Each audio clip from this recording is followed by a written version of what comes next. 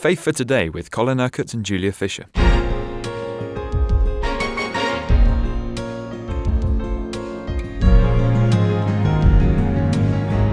We're looking at the 7 letters that were written by Jesus himself, as John penned in the book of Revelation, understanding what they said then and understanding even more so how they apply to the church today, Colin. We're looking at the 2nd letter now, to the church in Smyrna. This was another of the churches in Asia Minor and begins with a description of something about the Lord who is speaking. These are the words of him who is the first and the last, who died and came to life again. Each of these descriptions at the beginning of the letters tell us something different about the Lord. He is the Alpha and Omega, the beginning and the ending, the first and the last, the eternal one. What's the significance of that? Well, his purposes never change because he never changes. God doesn't have a purpose for one generation that is different from another generation. He is working his eternal purposes out within his church in every generation. The one who is speaking is the Lord Jesus Christ by the power of his Spirit, because he is the one who died and came to life again. Now, what's he saying? Remember, he always starts with the positive. I know your afflictions and your poverty, yet you are rich. Now, there are many, many parts of the world where the church exists in a situation of great poverty. And we touched earlier in the week on the afflictions, on the persecution, on the difficulties that often the church has to face. You think of places like China, where much of the church has to exist underground because of the persecution. So God is aware of all this, yet you are rich. Why are they rich? Because their trust is in him. And it doesn't matter what the social circumstances in which the church exists. Every believer has the same inheritance, the same riches that the Word of God speaks about. We have every spiritual blessing in heavenly places. So even in the midst of poverty, God can cause his church to prosper spiritually and even materially. Not in a way that sets the church over and against the society in which it lives, but in order to be a channel of God's grace and provision for that society. So, in other words, there is no holiness in being poor. That is a big, big misconception in the church, to think that it's spiritual to be poor. Poverty in Scripture is a curse. So we should not exalt poverty. Jesus certainly was never poor. That was a great travesty to even think that he was poor. He was so wealthy that his undergarment at the time of his crucifixion was so expensive that they cast lots for it. They wouldn't tear it up into pieces. So we've just got to get rid of that kind of wrong thinking. But sometimes in a situation where the church is persecuted, people lose their jobs. Is this the sort of poverty it's referring to? Well, it could well be. I mean, that certainly exists today. There are some countries where if you're a Christian, in some Muslim countries, for example, you will not be able to get a job or a job of any real significance. It can happen in communist countries. Wherever there is a philosophy that is opposed to the truth of the gospel, then that can certainly be part of the cost that people have to face. And, I've met many people that have had to face that cost. And for their families too. Their children can't go to universities and all this kind of business. There's a deliberate attempt to keep Christians down, if they're tolerated at all. Of course, in some places it's even worse than that. People are imprisoned, tortured, and even executed simply because of their faith in Christ. And these things do go on today.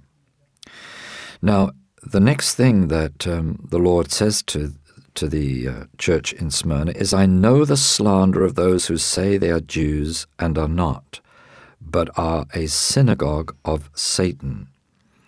Do not be afraid of what you are about to suffer.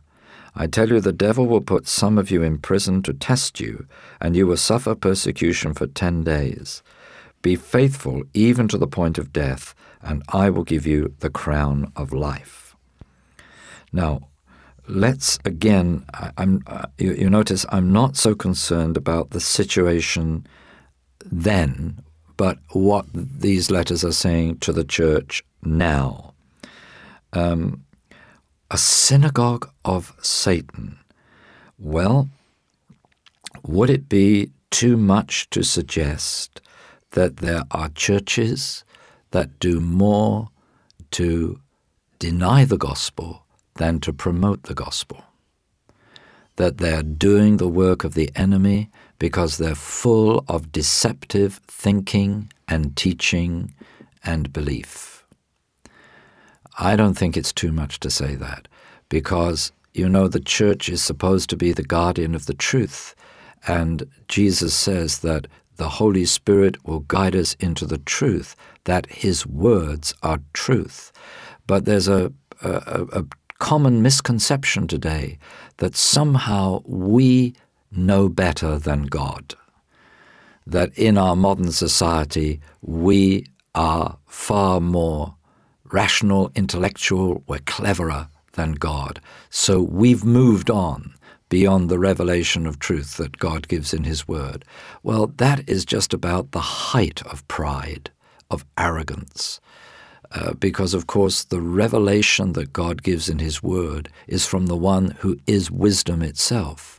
He is the first and the last. His words are eternal. They are eternally true. Heaven and earth will pass away, but my words will not pass away.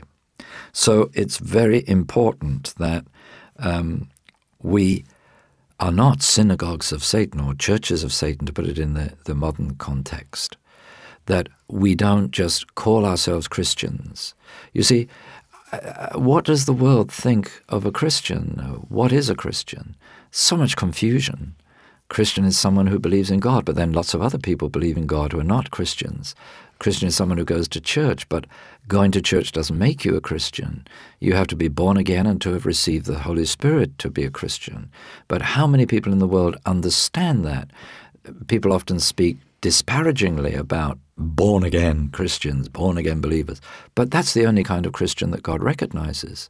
There is no other Christian than that which is born again, because it's that new birth that makes you a Christian, that brings you into relationship with Christ.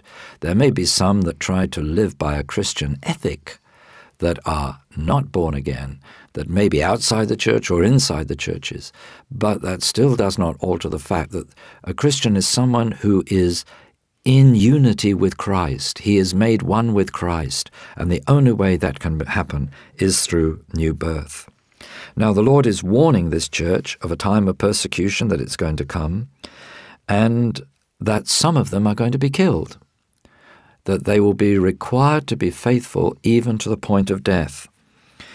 But beyond that, he will give them the crown of life. These churches, these letters written to the churches are real. I mean, they're addressing the real situation, but they're full of promise. You see, they're full of promise. If you are faithful, you will receive the crown of life. Here is another word for the church today. If we are faithful in fulfilling the plan and purpose that God has for us, we will receive the crown of life. Now, that crown is an eternal crown. It means you will live and rule and reign with Christ for all eternity. So it doesn't really matter, does it, what we have to suffer in the few short years we're here on earth if we have an eternity in glory. Very difficult for us in the West to really understand this, because we're not facing persecution on this level, are we? No, but we're facing more subtle forms of persecution now, eroding the truth. And as I said, persecution from outside the church has always strengthened the church. We read this and we think, well, why, if God knows this is going to happen, why does he allow it to happen? Well, the blood of the martyrs has really been a great strength to the church all the way through its history. Because when people have to face the reality that their faith could lead to persecution, to imprisonment, to death, you have to stand up and be counted. You really know that you have to hold fast to what you believe. I mean, I remember hearing the testimony some years ago of a wonderful Chinese woman who saw her 11-year-old son battered to death in front of her eyes because he refused to deny Christ. But something happened in that woman. Instead of going away and saying, well, I'm going to give up on God for allowing that to happen to my son, she became a mighty, mighty woman of faith. She was imprisoned many times. They were going to execute her many times, and miraculously she was preserved. And it is reckoned that she was responsible for bringing about 1 million people to Christ. So you see, from the death of her son, something sparked that brought salvation to 1 million people. Now, that, as far as God is concerned, is good. You know, that seed sown, 1 million saved.